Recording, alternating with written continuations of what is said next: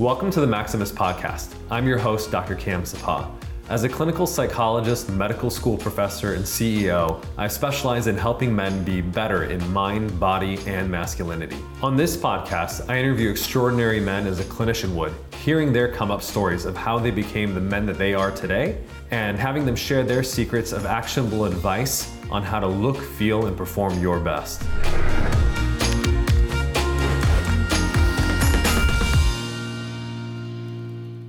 Welcome everyone to our Maximus podcast. Today I'm very excited to have one of Maximus's medical advisors, Dr. Matt Coward, here with us. Thank you so much for joining us. Thanks so much for having me, Cam. Absolutely. So let me do an intro on you because you have one of the most impressive bios I've seen, and I can say that as a fellow medical school professor. So Dr. Matt Coward is a professor of urology at the University of North Carolina School of Medicine. He received his medical degree with distinction from the University of North Carolina at Chapel Hill School of Medicine, where he later completed his residency in urological surgery. He is currently the Director of Male Reproductive Medicine and Surgery at UNC Fertility, and he is the Fellowship Director for the UNC Men's Health Fellowship, which provides training for future leaders in male fertility treatment. Dr. Coward's clinical practice offers comprehensive men's reproductive and sexual health services, and he is an expert in men's health and sexual medicine, specializing in male infertility, vasectomies, and microsurgical vasectomy reversals. Yeah, that really sums it up. Done a lot. So I'd love to hear the backstory of how did you get interested in urology, men's health, and sexual medicine? Yeah, I mean, I always say urology finds you. You don't, it's one of those things that, when you go through medical school, you never think that you're going to be a urologist. And then one day you're kind of thinking about it and if it finds you. So, I remember telling my parents about it initially and like almost being embarrassed because it wasn't like a cool specialty like cardiology or something that they were going to know was exciting. So, most urologists love the patients and the quality of life issues that we treat. It's a surgical subspecialty, so we're all surgeons. And when we think about what specialties we're going to go into, if you're thinking about specializing, there are just a handful of surgical specialties to choose from, and urology covers the full gamut of kids to aging adults, men and women. I focus in men's health, but that's not what initially attracted me to urology. It was robotic surgery, a ton of endoscopic surgery, open surgery, and then a lot of minor procedures as well, and office-based surgical practice, which is ultimately what I ended up doing in the area of men's health and reproductive medicine. But talking to patients about quality of life issues, really get to know people. There's not a corollary like with cardiac surgery and cardiology, like the urologist takes care of the patient in the office, does the surgical procedures, sees them back the next year and the next year. And so I have a lot of patients that I've been seeing for many years. And that's one of the neat things about urology is really relationships with your patients. And so those are that's the short answer, I would say. Yeah, that makes sense. And I think in, my specialty, psychology and psychiatry, the long-term relationships are absolutely important as well. It's kind of interesting. We had Dr. Eugene Shippen, one of our other medical advisors on, and he was talking about how little training actually there is in medical education regarding hormones. It was kind of interesting to me that, like where does andrology fall into? Is it endocrinology? Is it urology? And it seems like it's kind of more urologists are actually our advisors like yourself. So can you tell us a little bit about that and how you got educated and interested in hormone function? Yeah, so I do the medical school lecture on this, and they give me 1 hour. So that's what the 4 years of medical training gets. Amazing. from male reproductive endocrine function. They do a whole block on endocrinology in their second year, but they don't really focus on male reproductive physiology and endocrinology much. That block focuses on the thyroid and other more important glands. But as far as andrology, yeah, it doesn't fit well. Like my lecture is actually in the reproductive section, which is like mostly female stuff. And then I talk about, erectile dysfunction and low testosterone and male infertility, and like basically my entire medical specialty plus some in 1 hour. And that's medical students just don't get a lot of training in this area, and Right. that is part of the problem. There's a lot to learn in a short amount of time for students. So we do our best when we have our opportunity to teach. But certainly I wish there was more. I mean, the way I got interested in it was, I was a urologist first Mm-hmm. before I was a male reproductive specialist. And that's a year of general surgery, 4 years of urology. And like at some point in the middle of the urology training, I decided I was going to focus in academics and then men's health. And that's an extra year of fellowship. Right. So there's only about 10 fellowships across the country where you can actually get this training. And that's about how many specialists we have coming out every year. We have one of the training programs here at UNC, but there's very few male reproductive specialists that are actually entering the workforce every year. And that creates a problem with access to care. There's just not a lot of good reproductive specialists out there. And as it turns out, there's a lot of people practicing reproductive medicine that, maybe are just sort of barely doing it, like in these men's shot clinics and low T clinics. And that's a real problem, because there's a market for that's ripe for making a lot of money in this area, and there's just not enough specialists out there. So it's patients are sometimes behind the eight ball trying to figure out like who's the best best to go to, or the best place, and those are the places they're being directly marketed to. And it puts them in a situation where they're not always getting the best medical care for their hormone issues. Yeah, absolutely. As someone who's involved in medical resident education, I see that need that you describe as well. I understand you actually trained with Dr. Larry Lipschultz. It seems like a lot of the folks, in fact, in the field are essentially like descendants of his lineage, and now like you are passing it on by becoming the trainers. So he's definitely the best, and so I love him like a father. I call him the grandfather of our field. I think he's trained upwards of 100 fellows, and there's only like maybe 200 of us out there. So, if you look around, it ends up being about half of us either trained with Lipschultz or trained with someone who trained with Lipschultz. So he definitely is one of the pioneers of our field, and I think about him almost every day, and every time I see him, I thank him for what he's done for our field and for me.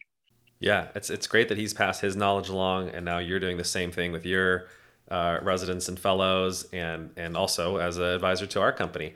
On that note, I'd love to hear how you decided to become a medical advisor to Maximus. Yeah, I mean, it was an easy decision because I really believed in what you're doing. I think patients need this kind of service. It's a great service to patients.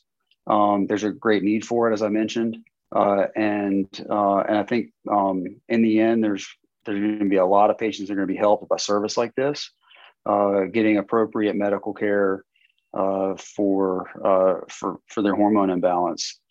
So it's something that's close to home, something I see every day.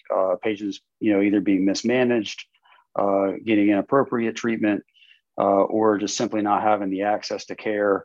And what Maximus does is it addresses the access to care by giving very appropriate and well-researched medical treatments for these conditions. And so I really feel like it's a great company and provides a great service to patients.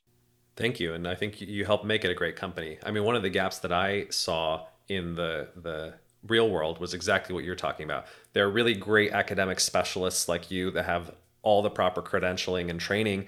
And maybe there's some great guys in private practice who sort of learned along the way through their clinical experience.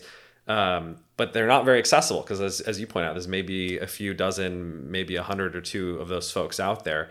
And so how do we take sort of the best from academic medicine and specialty care and make it available to a mainstream audience? and have you help develop the clinical guidelines, provide input on the treatment protocols, et cetera, so that, people don't feel like they have to go to just like a pop-up shop and get sort of, substandard care. And I think that's the beauty of telemedicine, is you can sort of scale, specialists, even though there's only a few of them, but have them train a wider array of clinicians and make sure that high bar of evidence-based care is disseminated very well. So No, why don't we definitely, actually totally agree. thank you. Why don't we dig into it? I'd love for you to educate our audience about testosterone. So like one of the common questions that we get is, what is a good level of testosterone? And what causes whether someone is low or high? Well, my feeling on a good level is the level that makes you feel good. And that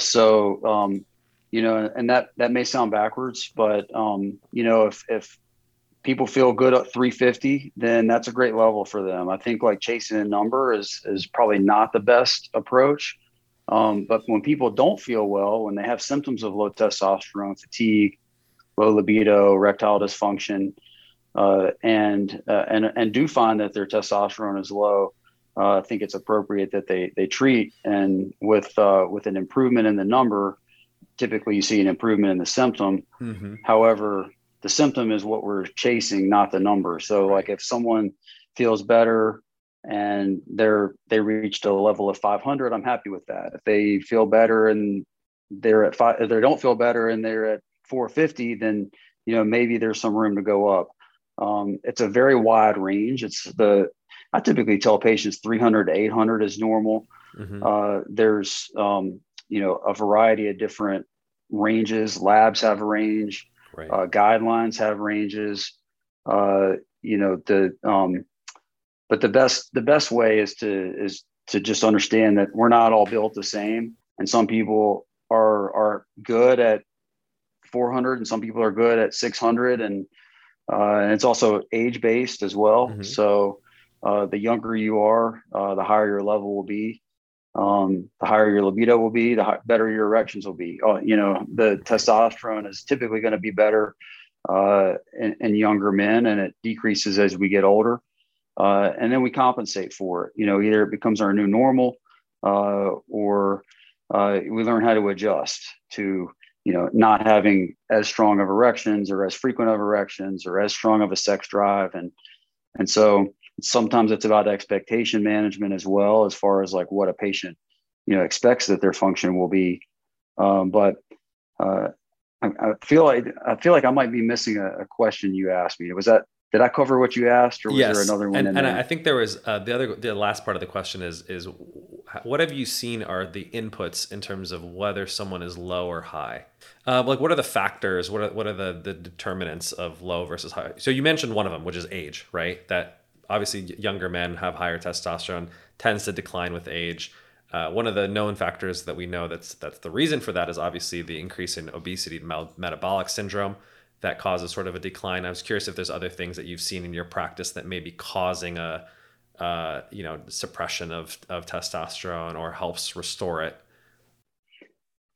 Yeah, I mean, I think obesity is probably the most important cause of low testosterone that I'm seeing in young men. Another important cause for low T would be sleep problems, sleep dysfunction, sleep apnea, insomnia. And then related to sleep would be men who work shifts, night shifts, nurses who work 3 or 4 nights a week and that kind of thing. It throws off their circadian rhythm. So any work-related or sleep-related problem that throws off your circadian rhythm will throw off your testosterone signaling. I mean, I think it's important to maybe we should back up and just talk a little bit about primary versus secondary hypogonadism. Please. So primary hypogonadism is testicular problems. So those are patient with history of chemotherapy, loss of a testicle from an accident or from a cancer.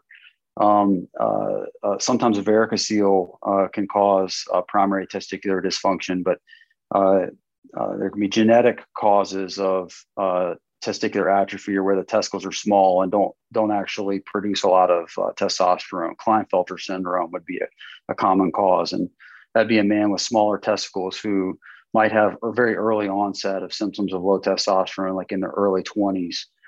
And then so that's primary. And then there's secondary hypogonadism.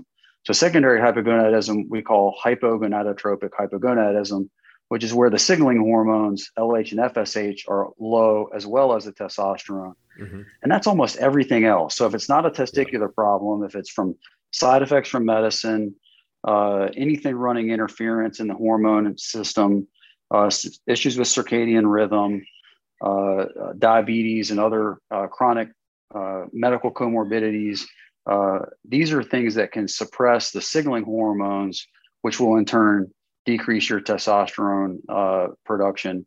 And then there's iatrogenic causes, like men who have experimented with testosterone or testosterone related products, workout supplements, energy drinks, men who have taken anabolic steroids, like if they played college sports and took a cycle of steroids, will end up having some hypogonadotropic hypogonadism. And sometimes I'll see that in kind of mid-20s men who are otherwise well androgenized, hair on their face, muscles on their arms.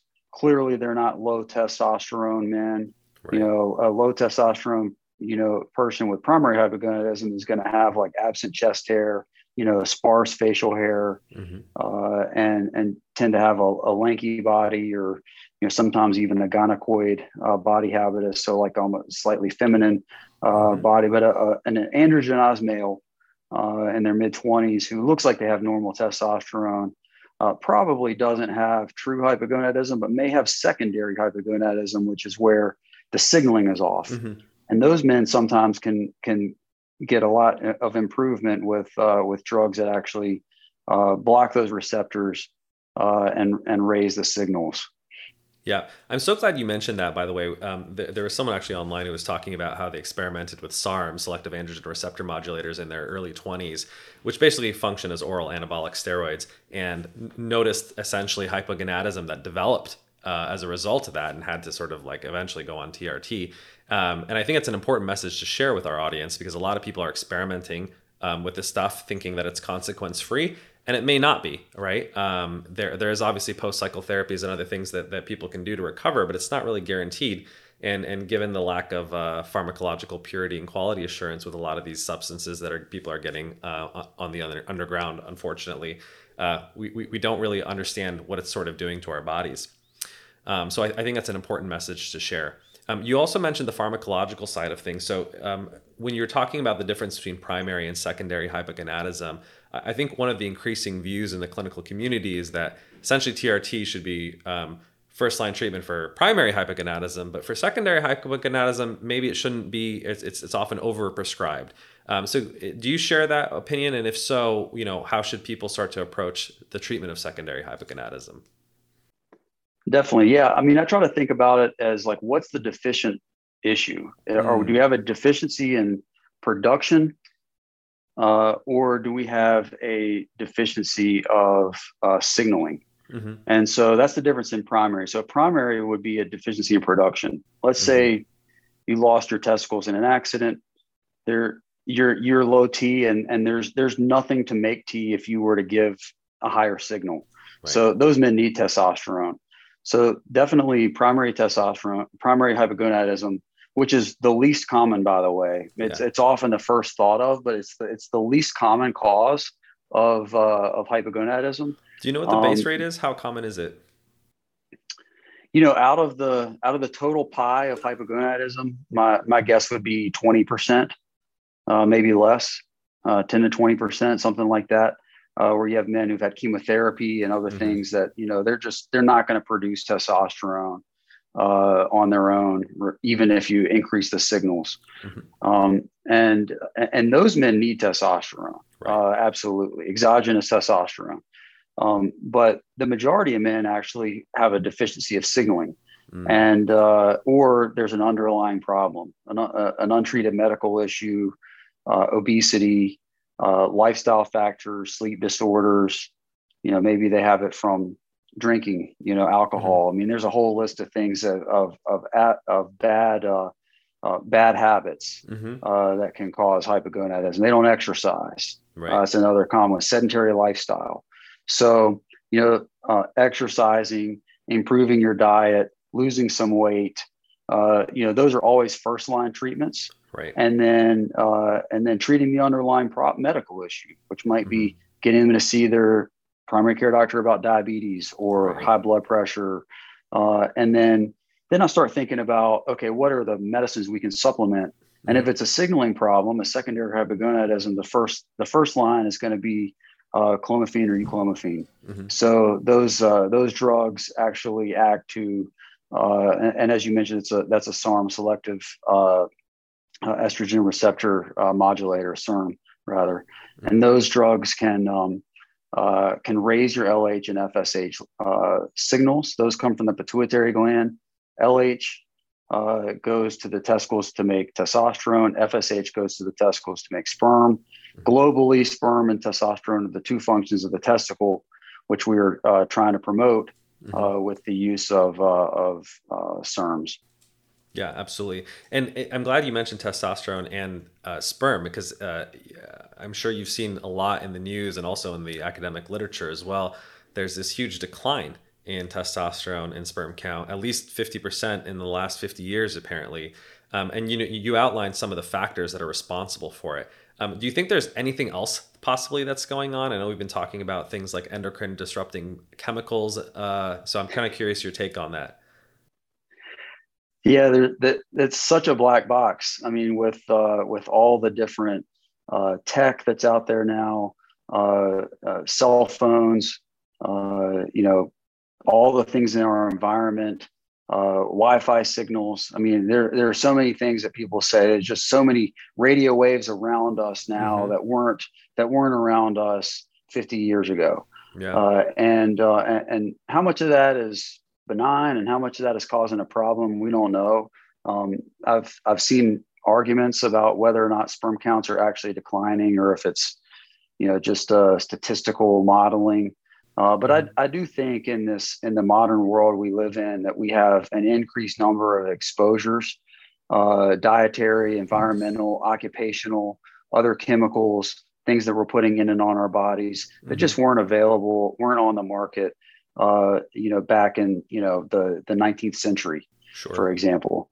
Are we healthier now than then? I think we are. I mean, medicine's come a long way, so there's probably some give and take where we're treating other medical problems, we're making people healthier and live longer, but there's the American way of increasing sodas and saturated fats and all of the drive-through food that wasn't available 50 years ago. Like this is creating a crisis of metabolic syndrome among a significant portion of American men. Absolutely. Yeah, I think one of the miracles of modern medicine is we've eliminated a lot of infectious diseases, at least pre-pandemic, and replaced them, unfortunately, with lifestyle diseases, which is, from our abundance. Is there anything that you particularly counsel your patients on when it comes to reducing some of this environmental exposure, or in terms of some of the lifestyle stuff that may be like controllable wins that they can achieve?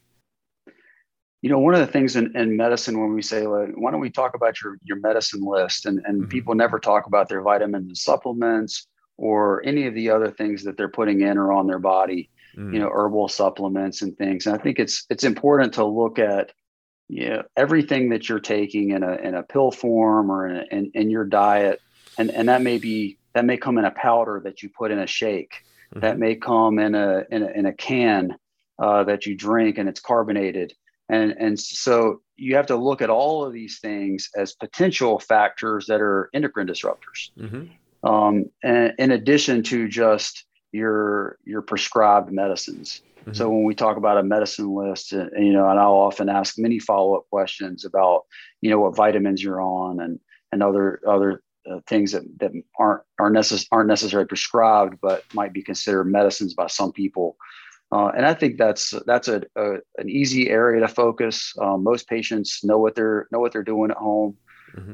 And then, people are using drugs. That's another thing, recreational drugs, which, may not be causing a problem. I mean, I have no personal thing against marijuana, but we know that, and personally, I feel like it should be legal, but we know that it lowers testosterone, it lowers libido, it does cause fatigue, and so it's good for a lot of things. But if you have low testosterone and erectile dysfunction and low libido and those type of symptoms, and you're smoking weed every day, that should be on the short list of lifestyle things that you could adjust. I mean, alcohol is another big one. I mean, drinking two drinks a night may seem like no big deal, but that actually is going to suppress your hormone system in a way that will make erections more difficult to achieve. Libido will be a little bit lower, and so I don't pass judgment on patients who drink, but on the other hand, if we're talking about these symptoms, I think we need to be realistic and look at these lifestyle exposures that patients have at home as first line treatments. Absolutely. I'm really glad you actually talked about alcohol and marijuana. I think so many people just look at it from a mortality standpoint that, if you have moderate use, it may not necessarily reduce your quantity of life, but they underappreciate the effects on quality of life, to your point, right? In terms of, Exactly. lowering their androgens, their libido, et cetera. Obviously, as a guy who cares about their quality of life, they should absolutely think about sort of their use and the amount and frequency of their use if they're trying to really optimize their health. So I'm glad you mentioned that. I'm also glad you mentioned sleep, because I think that was, you mentioned it earlier in our conversation, and it's an underappreciated topic. So when it comes to diet, exercise, and sleep, are there any particular recommendations or tips that you'd like to provide your patients in terms of making sure that they have optimal hormone function? I'm glad that you mentioned it like that, because I always explain it to patients. That's the trifecta of health: diet, exercise, and sleep. Those are the three most important things that we have in our control over our health.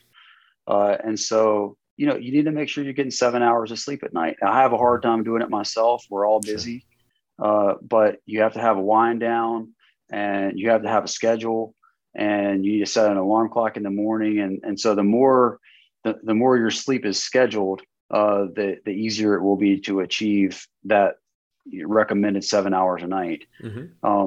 When patients snore, or they wake up and they feel tired, or they're feeling tired in the afternoon, or especially if they're taking naps, those are red flags for a sleep disorder. And I refer a lot of men with either low T or symptoms of low T, not necessarily low T by a level, or maybe they feel like they have low T. Their level is normal or near normal. Yet if they have symptoms of any sort of sleep disorder, I refer for a sleep study. And treatment of a sleep disorder, an underlying sleep disorder, is the best way to treat either hypogonadism or symptoms of hypogonadism if that's one of the underlying causes. Right. So, and that is just, most patients would rather take a pill or have the easy way. But if you can commit to making that sort of lifestyle change, you are going to live longer and live healthier, and you're going to have more energy and better sexual function and reproductive function because of it. So I think sleep is critical. Absolutely. You asked about I just diet wanted to double down on that, because I think it's an underappreciated point. There's so much undiagnosed obstructive sleep apnea out there. So particularly if you're obese, you should absolutely get that evaluated if you're obese and you snore. There are some folks though who have OSA and they're not particularly obese. It could just be your physiology. And there's subclinical apneas as well, right? You may not need a CPAP per se, but there are a lot of like oral appliances that can shift your jaw and prevent snoring that you can get done at a dentist or orthodontist if it's clinically indicated. So I really encourage guys to check that out and talk about that a lot. If your girlfriend or your significant other mentions you have snoring, or it sounds like you're stopping breathing in the middle of the night, then that may be signs and symptoms, along with what you said, the more sort of fatigue that you're experiencing, need for napping, et cetera, are all important red flags to check out. Those are all great points, Cam. Yeah, thank you for hammering that home. And then let's talk about the diet and exercise. Every single patient knows they need to do it. Nobody does it. But are there particular dietary or exercise recommendations that are optimal for testosterone? I mean, it's the elephant in the room when we're talking to a patient with symptoms of low T or actual low T levels. if they're obese, that we need to be talking a lot about diet and exercise and not Right. about medicines. The first thing is nobody's able to make a lot of headway on a diet without pretty close monitoring. And Mm-hmm. every diet, I think, that successful is successful through calorie counting in some way. Mm-hmm. So being accountable, just like your household budget, if you don't know what's going in and what's going out, there's no way to Mm. balance the budget. And it's the same thing with caloric intake and exercise. And so it's a very simple equation. It's calories in and it's exercise out. And you either have to decrease your calories in, Mm-hmm. increase your output, or both. And Right. those are the ways to lose weight. And so, as far as diet goes, I recommend just a balanced diet. So, Mm-hmm. um, eating healthy is primarily, at least in most American men, is avoiding fast food, Mm-hmm. and avoiding late night snacking. So those are my first pointers. Not taking second helpings at dinner Mm-hmm. is another kind of easy one for some men to kind of just like say pause. Don't have that second helping. Right. There's And then as far as monitoring, I think it's important to have a scale Mm-hmm. and monitor your weight. I mean, there's no way to control your weight if you don't know what your weight is. Right. So it's amazing to find out that someone is trying to lose weight and they don't have a scale, Right. and so there, smart watches Mm-hmm. are available these days. It's very easy to monitor your steps, to monitor your output, to monitor your weight with like a Bluetooth scale. Mm-hmm. And these are, I think, some of the key initial steps that a patient can take, not necessarily what foods can I eat or can't I eat, but Right. like get some of this framework in place and then start making some slight changes in behavior on like snacking, second helpings, and eat a little healthier. Like don't, go out to eat every lunch, pack a healthy meal from home. A sandwich is so much better than going to McDonald's. Nothing against McDonald's, but and so those are my first pointers. And then, Mm-hmm. I'm not an expert in this area, so I do recommend men see a nutritionist. Right. Particularly overweight men can benefit from seeing a bariatric surgeon. Mm-hmm. I've referred a lot of men for bariatric surgery and seen great results from that. The men can really turn their life around. I think add decades onto their lifespan Mm-hmm. through bariatric surgery. So something else that I'll think about and I'll mention, and it's a decision that doesn't get made like in a short visit Sure. with a reproductive medicine doctor, but sometimes men don't go to the doctor, and they're only going to see. I might be the only doctor they see for 3 years, Right. and I feel like we're here talking about the low sperm count or the testosterone issue, but like let's see the big picture Sure. and make sure that you're going to be here to walk your baby girl down the aisle in 20 Absolutely. years, or graduate college, or whatever else there may be, because really obese men and unhealthy men are not living into their 70s. I Sure. mean, you'll have heart disease that will set in your 50s, and it'll be one chronic problem after the other, and it's just better to take care of it. I mean, if you're an obese man in your 30s or 40s, like get ahead of that problem. I mean, Mm-hmm. that is a serious issue that is just a snowballing problem. And Absolutely. so, once you start having arthritis and knee problems and ankle problems, you won't be able to work out, and everything gets a lot harder. For sure. So, just get ahead of that. Yeah, and you bring up such a great point. We know that losing weight, particularly if you're obese, helps improve testosterone levels. Have you found the opposite as well? That when people improve their testosterone levels, it's easier for them to lose weight, and especially the central adiposity that they have? Yeah, absolutely. But this is a classic chicken or the egg here. I Yep. mean, they definitely interplay with each other. There's not necessarily like one's not going to solve the other always. Mm-hmm. Sometimes they do go hand in hand. Sometimes obese men aren't losing weight because their T is low and they have no energy. Mm. And so you can get energy through raising testosterone, and that helps with, motivation at the gym and motivation to lose weight, and seeing some progress in the sexual department. helps with confidence and body image, and these all play off of each other. So, I mean, I don't think it's a direct, who knows what's the underlying issue, but I wouldn't withhold treatment, medical treatment for someone because they're willing to do lifestyle measures. Sure. I mean, it's a conversation, and sometimes patients, need both. They right. need medical therapy and some supplementation. They need a more active treatment approach in addition to lifestyle measures. But, there's something to be said about putting the ball in the patient's court and giving mm-hmm. and sort of giving them some of the tools to help themselves outside of like a prescription. Yeah. And so I focus on, the whole patient and the whole yeah. body and think about it that way rather than just writing a prescription. I mean, all doctors, me included, write a lot of prescriptions. Sure. But, I focus on these other things as well, so patients know how to help themselves. Absolutely. And that's very much our philosophy at Maximus, and certainly mine as a behavior change expert, is we kind of throw the kitchen sink at people. One of the things we found is, when testosterone levels improve, so does energy levels. When you have better energy, you're more likely to go to the gym. And obviously when you're going to the gym, you're more likely to make other beneficial lifestyle changes. Your sleep improves. It's all a trickle effect. And so, the synergistic or the combination therapy tends to work really well, because every single clinician who's practiced in the real world, like you and I, we give lifestyle counseling and advice till we're blue in the face. And unfortunately, it's just very, very hard for patients to do, unless, to your point, they really have structure and support. I mean, that's what my first company did. Omada essentially created online weight loss programs to help people prevent the conversion from pre-diabetes to type 2 diabetes, and helped, at this point, 550,000 patients lose 5 million pounds.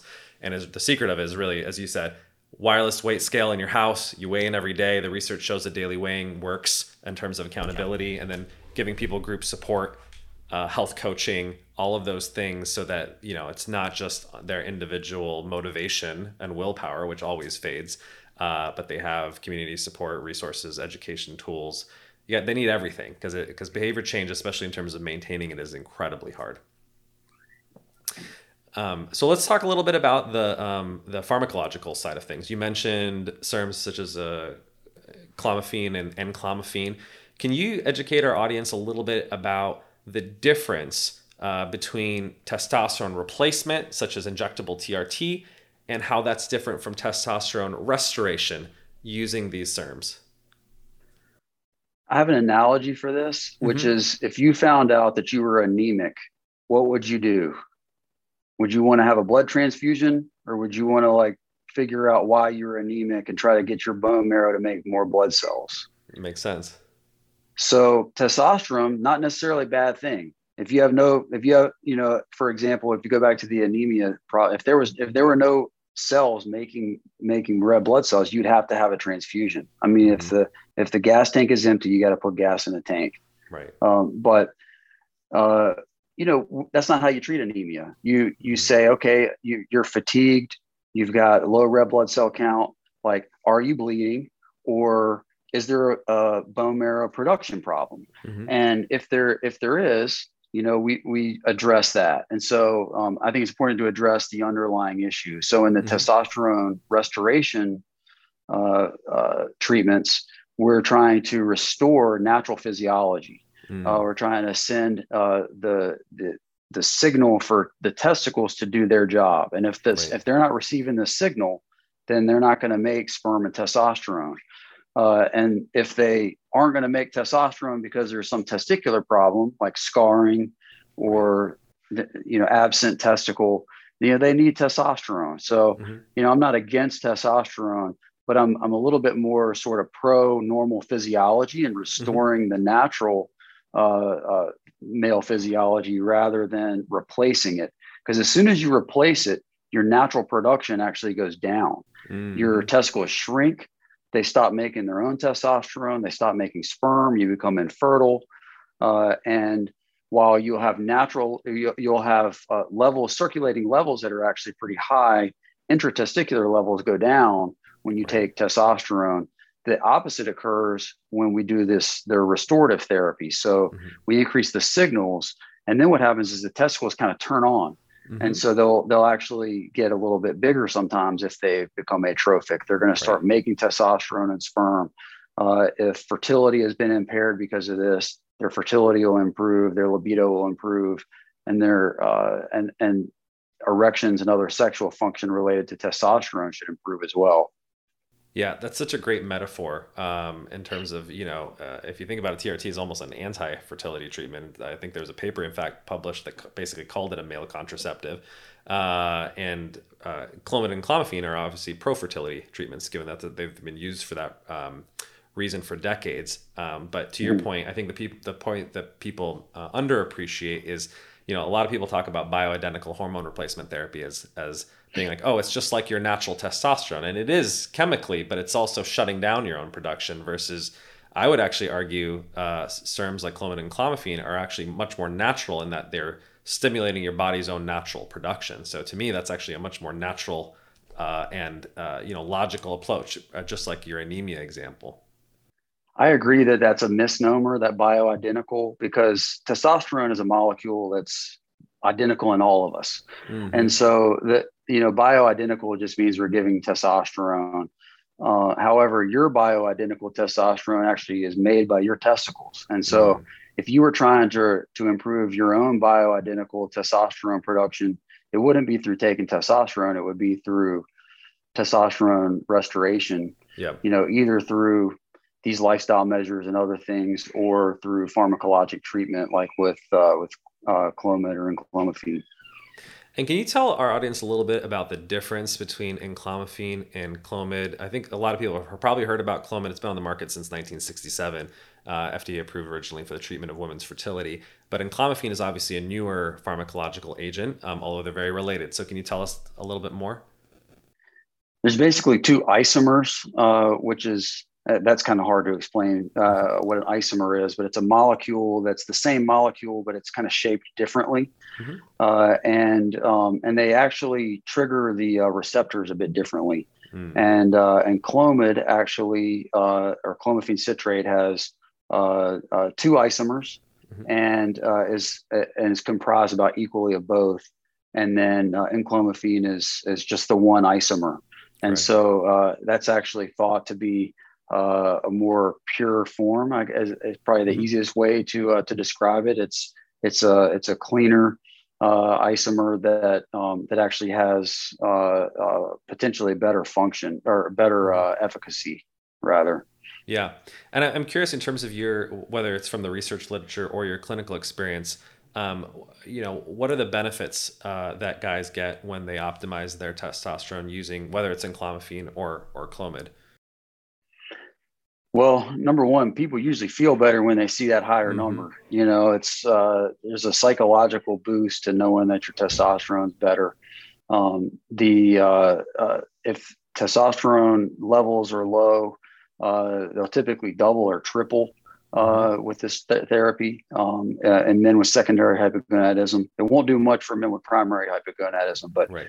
and men with the 80% with secondary hypogonadism, they will get improvements in their natural testosterone levels. Sperm counts will typically go up.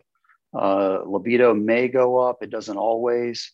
That it's a bit variable. The Mm-hmm. sexual improvements that men Mm-hmm. get, because it kind of depends on how bad was the problem in the first Right. place.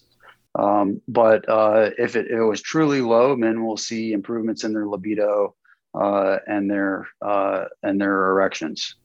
Yeah, I believe I recall a paper that was saying, at least with Clomid treatment, about 75% of patients report an improvement in their erectile function. And it actually should be theoretically better with enclomiphene. Someone very, I think, True. beautifully described essentially like Clomid is taking enclomiphene with an estrogen, because the zuclomiphene isomer is an estrogen agonist actually, and may be responsible for some of the side effects that people experience. That's And so right. some of the sexual, sometimes if people take very high doses of Clomid, they actually encounter sometimes sexual issues or mood issues. But that purified form essentially negates a lot of that downside. Um, That's right. One of the other questions that we get very commonly, they're like, oh, well, I got to take a pill potentially long term for this. Is it safe to take long term? And is there any long-term consequences in terms of tolerance or dependence? I mean, most medicines don't have tolerance or dependence. We hear this all the time. A good example is Viagra. People say, if I take Viagra for a little while, do I become dependent on it and then I can't have erection without Viagra? Absolutely not. It's just like, do you get dependent with Tylenol and headaches? I mean, no, the drug gets into your system, it gets out of your system, it does a job.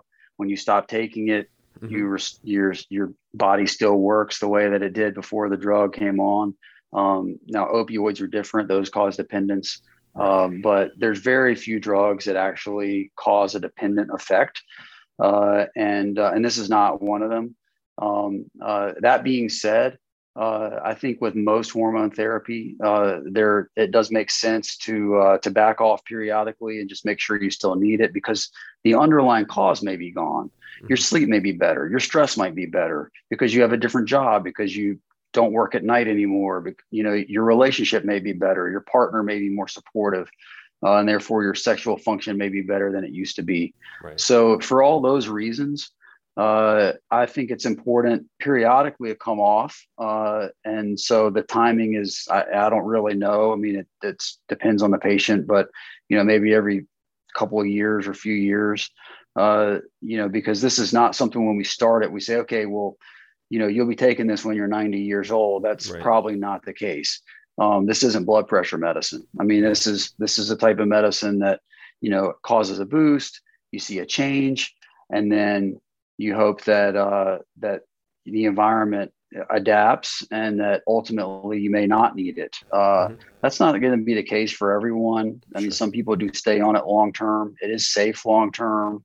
We don't think that there's any long-term implications negative to your health. But most patients don't like taking medicine, and if they don't have to take it, wouldn't take it. And so if they've taken Clomid for a couple of years and their weight is improved, and that, then it might be a good time to see if they still need it. So I would keep that as an individual decision for a lot of patients, but consider after a few years, just checking if you still need it. Yeah. One of the things I found is I find the anti sort of medication stance is really more of a psychological one, in that men feel that, oh, I'm dependent on this thing. And I think it depends if it's stigmatized in terms of having a disease, like I'm hypertensive and I need a blood pressure medication, then I think people don't like the idea of it. But the way that we've been trying to promote the brand is, look, it's health and performance optimization. Sure, if you have secondary hypogonadism, we'll treat it, but you don't necessarily need to have a huge problem. To your point, we treat symptoms, not numbers. And so my hope is that by reducing the stigma around pharmacotherapy, that people aren't going to necessarily not want to take it or want to come off of it just because of the notion of being dependent on a medication. Obviously, if they improve their lifestyle and they don't need anything anymore, then wonderful. That's a success story in my opinion. One other question that we get commonly is, well, if I have higher testosterone, does that increase my hair loss, or does it promote prostate growth in a negative way? For exogenous testosterone, it probably does. When we are enhancing endogenous testosterone production with restoration, we don't see that very often. Yeah. So occasionally you might. I wouldn't say that that's never going to happen. I mean, that's something that androgens can do. However, there's checks and balances with your natural production, and so when we use the restorative therapies, you're not going to have the same level of side effects, because the body checks and balances the level. It really doesn't ever get too high. And so those problems that men will see on TRT are generally not seen in the restorative therapies. Yeah, that's a great point. And I think one of the reasons for that is there's a much higher increase in DHT when you do TRT. And Absolutely. So the DHT to T ratio increases on TRT, but the studies on enclomiphene show that the DHT to T ratio actually does not increase on enclomiphene. So there's a concomitant rise and the balance actually gets maintained. So as a result, theoretically, there should be much less issues with hair loss and prostate growth. Yeah, that's a great point. I know we're running up on time, so I don't want to keep you. But was there anything that we didn't talk about that you wanted to talk about? Like for instance, one fun question I like to ask is what do you see in the near future in terms of like latest and greatest developments when it comes to sort of the hormone optimization field? Well, that's a loaded question. The first Fair part of enough. that question, I'm going to take that one. Great. I think it's important for men to know that COVID-19, the infection, Mm, causes testicular dysfunction. And I think a lot of the vaccine hesitancy out there, there's a lot of reasons for it. And I hmm totally respect patients to just decide when they want to be vaccinated. But I also think some men don't think they're at a significant risk of hospitalization or death from COVID-19 and hmm don't necessarily want to take the vaccine or don't need it for that reason.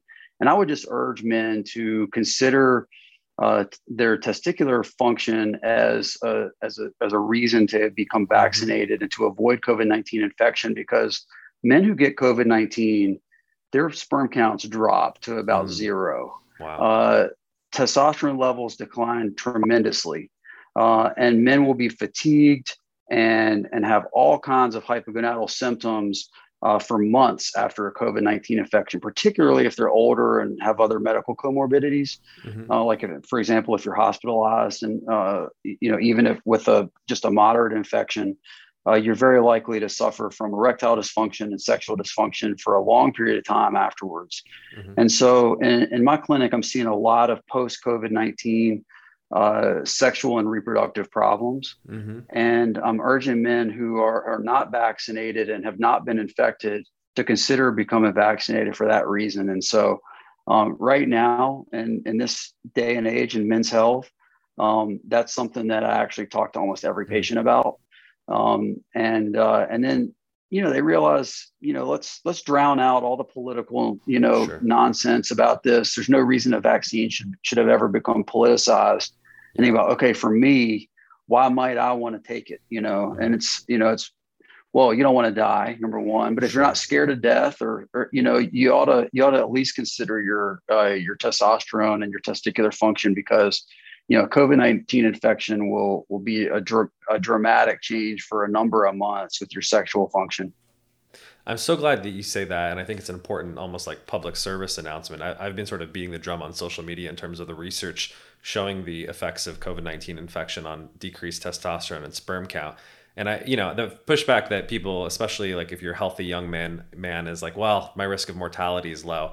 And I'm like, it may be, but you should save your balls. And that's the thing that younger men care about. So, we can kind of understand how to psychologically influence guys. I think that's it. I think guys obviously want to maintain their testicular function and testosterone. And the science is unfortunately compelling. So if that's not enough of a motivation, I don't know what is. Yeah, save your balls. I love it. That's a great way to end the interview. There you go. Well, Dr. Coward, thank you so much for an incredibly informative and educational interview. I especially as someone who kind of balances both academia and industry and appreciate the position that you're in. I think it's so important to share your scientific and clinical wisdom to the broader world, because they can benefit so much from hearing from experts like yourself. So thank you very much for being an advisor. Thank you for sharing this podcast with the world, and thank you for your time. Thank you so much for having me, Cam. I really appreciate all that you're doing for Maximus and all the men out there that are going to really benefit from this service. So I look forward to working with you more. Thank you.